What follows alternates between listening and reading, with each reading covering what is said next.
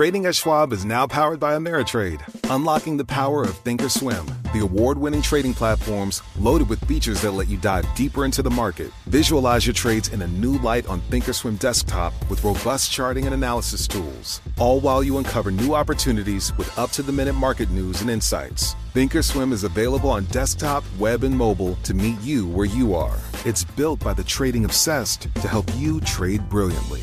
Learn more at schwab.com/trading. As a professional welder, Shayna Ford uses Forge FX to practice over and over, which helps her improve her skills. The more muscle memory that you have, the smoother your weld is. Learn more at meta.com/metaverse impact.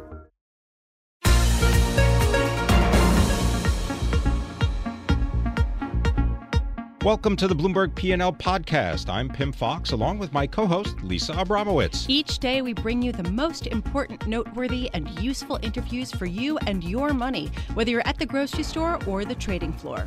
Find the Bloomberg P&L podcast on Apple Podcasts, SoundCloud, and Bloomberg.com.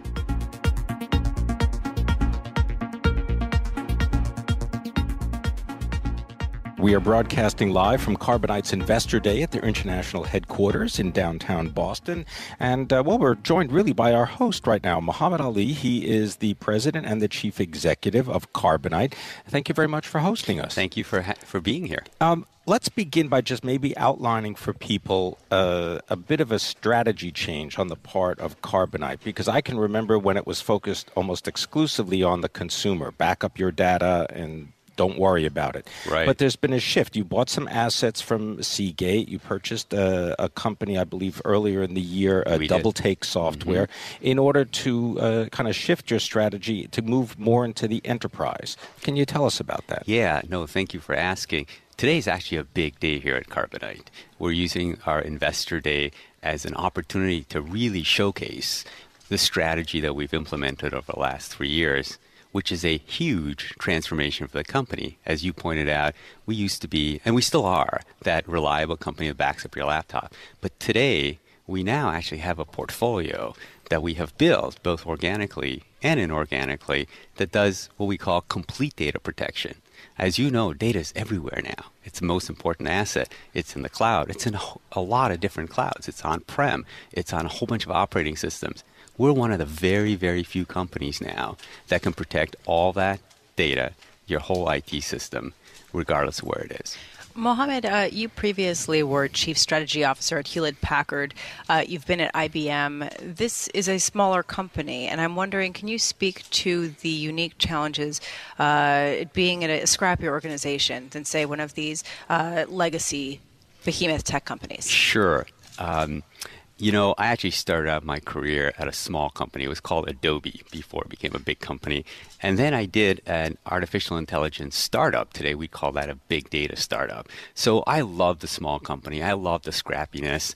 Now, when I got to IBM and to HP, one of the things that scrappiness was able to allow me to do is to help those companies transform, because it was very difficult for those companies to transform from within.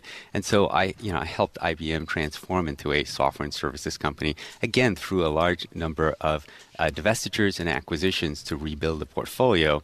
And then at HP, I led the project to split the company into various parts. Again, sort of that scrappy thinking.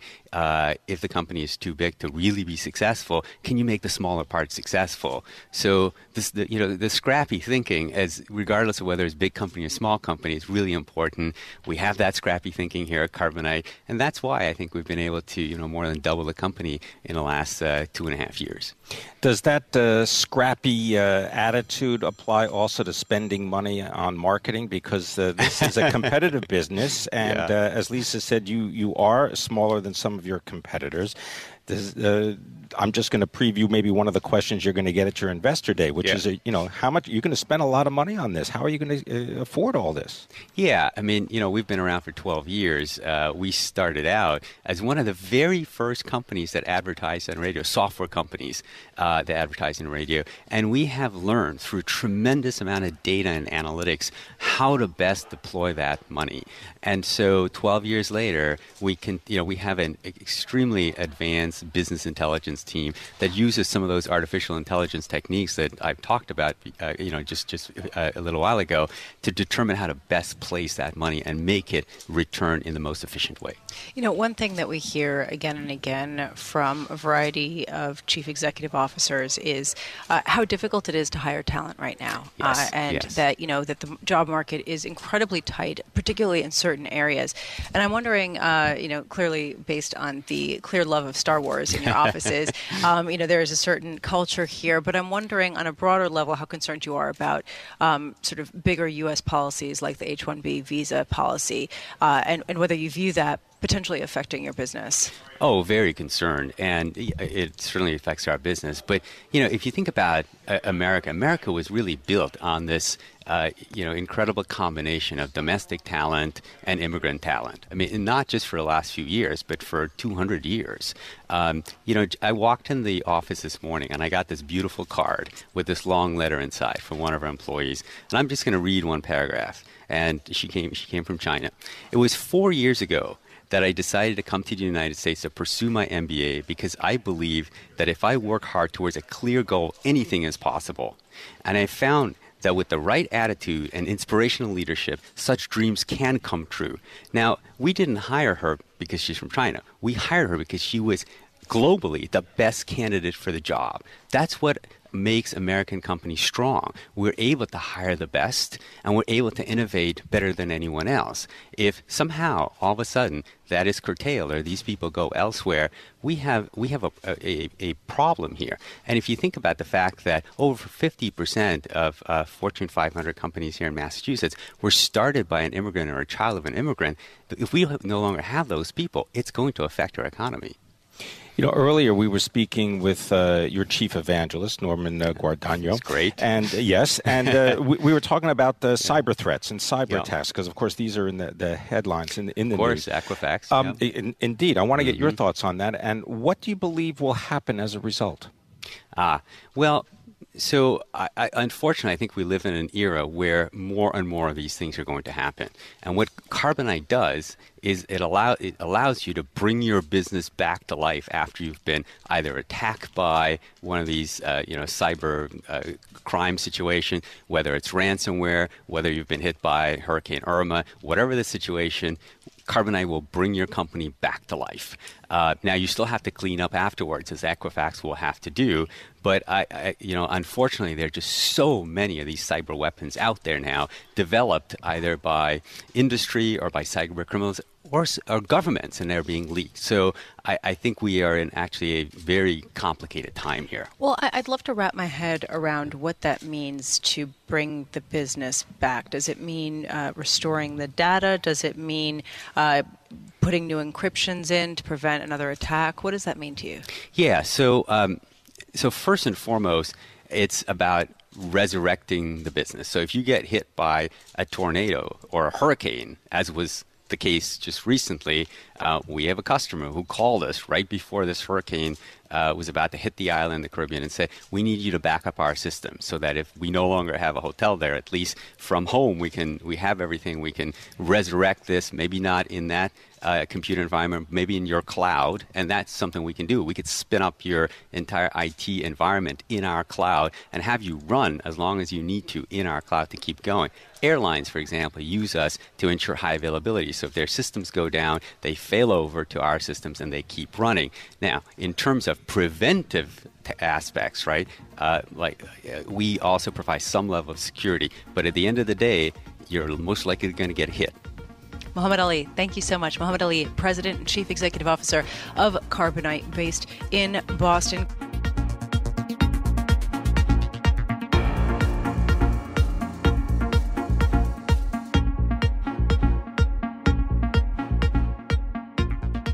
All right, let's talk about the future when it comes to small cap stocks. And here to help us is Drew Beja. He is the Vice President, Portfolio Manager of the GIM Small Cap Focused Growth Strategy for Granahan Investment Management. A firm-wide, they manage over $1 billion. The Small Cap Focused Growth Fund has about $250 million, and they are based in Waltham, Mass. Drew, thank you very much for being with us and coming in. Maybe just, first of all, make the case for small cap stocks stocks for people that may not be familiar with this particular asset class? Sure. So we're looking for small cap growth companies, and our clients tend to be pension plans, endowments that need returns to essentially pay pensioners their retirement. But what characterizes small cap for you? Right. So small cap, typically it's under $2 billion, but the sweet spot's around $1 billion in market cap. And the idea is that these companies, because they're small, can grow faster and accumulate, can appreciate over the long haul. So, Drew, I'm looking at the performance of this fund, and it's up more than 10% year to date, which is ahead of the Russell 2000. And I'm wondering, what were the main drivers? What were the sort of wagers that you got right? So, in general, as I mentioned, we're looking for companies that can grow 15, 20, 25%, and stocks that have good risk reward. And we take fairly concentrated bets, 5, 6, 7% of the portfolio at times. And this year, I think we're actually up about 25% or so. And what's we've been able to do is the bigger bets have worked out. And for the most part, the smaller bets, the ones that haven't worked out or have been smaller positions. So what are some of the combination. What are some of the companies that have been big winners? So we recently exited a position in Shopify, which is no longer small cap, but is an e-commerce solutions provider for small to medium-sized businesses that has done very well this year, and risk reward and market cap caused us to exit the position. What kind of work do you have to do in order to get the information necessary to make these kinds of investments? Because many small cap stocks are not covered by any analysts, and there doesn't seem to be a large following. Sure. So at Granahan, we're a pretty small shop. We have about 20 people, but 7 of us are very experienced in small cap. So we have a very experienced team that is looking for these small cap growth companies. I call them desert island companies, because if you sent me to a desert island and come back 5, 6, 7, 10 years from now, they'd be much, much more valuable. They're much bigger. So part of what we do is exclusively look for those companies, and it's easier to find diamonds in the rough if you're exclusively right. But where do you go to where do you go to find these? I mean, is it someone that comes in with an idea, says, "Oh, my family just bought something," or you went to an investor presentation? Because a lot of companies have trouble getting any kind of following or anybody to watch over them. Sure. Well, as I mentioned, we have 7 people looking for these desert islands, secular growers, and in that we cover a pretty wide net and can quickly reject most companies. So industry contacts, suppliers, customers of companies we already know, et cetera. So, Drew, it's sort of this popular belief right now that there's money flowing toward anything and everything that asks for money right now, just given the current backdrop of central bank liquidity. Do you think that is an inaccurate characterization of this current market? I'd have to say that there is capital's not scarce. Growth is scarce, and so I think you're seeing and rates are low. So that combination is leading toward investors to look for anything where they can have prospects for growth. Well, but I guess that what I'm getting at is, how do you sort of adjust your models to understand what value is at a time when there is so much capital that's pushing up valuations, and how do you adjust your expectations for growth going forward? Sure. Based on the idea that this might end. Yeah, so that you separate the asset from the price of the asset. So the asset has, in our case, little to do with the access to capital. There's plenty of capital. So that asset and our growth expectations, we're only looking for these companies that are pretty rare that can sustain growth. In terms of pricing of the asset, you're right, there's been a flood of capital, and what we do is a probability weighted expected return, which has good scenarios and bad scenarios, and we probability weight them. So it tries to capture both. So real quick, 30 seconds, what's your best idea right now that you're looking at, or company that you've recently bought? Well, not the best idea, because we have a fairly concentrated. concentrated portfolio. But for example, there's a company here in Boston called HubSpot. It's a platform for small to medium-sized businesses. They're basically created a category called inbound marketing. We use it, high value add, open-ended opportunity. Very interesting desert island company. The stock we also think has good risk reward and probability weighted expected return. Drew Beja, thank you so much for joining us. Drew Beja is Vice President and Portfolio Manager of the GIM Small Cap Focused Growth Strategy for Granahan Investment Management, which manages about $1 billion and is based in Waltham, Massachusetts.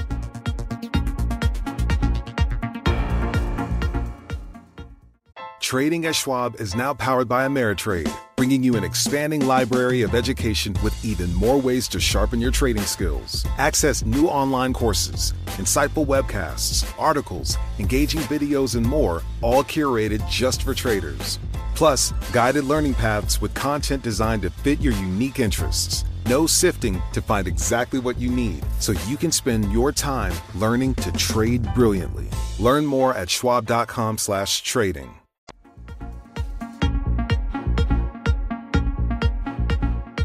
Let's bring in Margaret Talev right now, our White House correspondent. Margaret is in Washington. And Margaret, I'm wondering if you could just sort of unpack a little bit of what the president was describing, because it seems as though he was making a very great distinction between the people of the various countries and the responsibilities of the world leaders in order to fulfill this promise, as he describes it, of freedom, justice, and peace.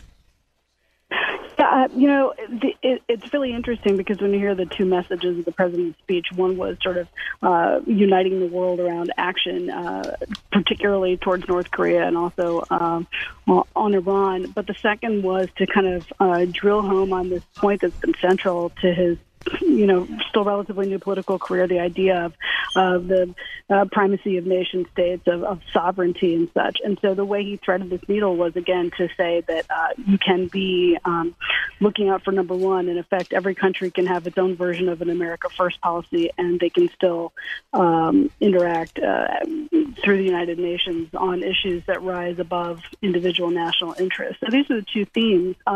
They did sort of at some times bump into one another, but his mission, again, was to try to thread the needle between someone who's been himself skeptical in the past of the utility of organizations like the United Nations, but in this case saying on North Korea and on Iran, I really think the world needs to come together around what the U.S. wants and act. Well, Margaret, I'd love to just get your big picture sense of how this speech was likely received. He did stay on script. He did quote historical figures in American history. What was your first impression? We were very much interested in looking around the room, not just to hear what he was saying, but to watch how people were reacting. And I was interested in seeing some of the notes from my colleagues who were on the floor and sending color, some key U.S. allies holding on to every word, be it Israel or be it Japan, some other countries, ministers at times going ahead checking their phones for notes, kind of in and out of the stream of what he was saying. And then, of course, looking for where a couple of the countries who were targets of these discussions stood in the room. Earlier, before he began to speak, North Korea's foreign minister appeared to be in the room. Later on, not as visible. So I think we're going to see the reaction from the world begin to trickle in. There were a couple of lines that were important for a domestic audience, such as the president's talk about Venezuela and how the problem was, in fact, the ideology of socialism. That did not go over real big in the room. And at the same time, some of the discussions about the need to act, the scourge of Iran or the problems in North Korea, there seemed to be a lot of agreement in the room. So different messages for different people. And this is always true for a U.S. president. He's talking at once to the world and to his own base, not all of the American voters, but particularly his base. And again, his base is a base that is inherently skeptical of the value and the utility of the United Nations. Margaret Talev, thank you so much for joining us. Thanks for listening to the Bloomberg P&L podcast. You can subscribe and listen to interviews at Apple Podcasts, SoundCloud, or whatever podcast platform you prefer. I'm Pim Fox. I'm on Twitter @PimFox. I'm on Twitter @Lisa Abramowitz1. Before the podcast, you can always catch us worldwide on Bloomberg Radio.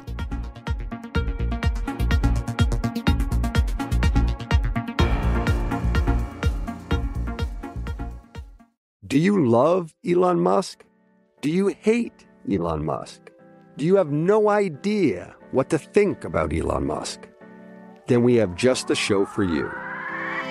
He's become even more larger than life. Buying Twitter doesn't get us closer to Mars. They are like really close to the edge of like everything falling apart. Like, oh, Elon, I volunteer. Put a chip in my brain.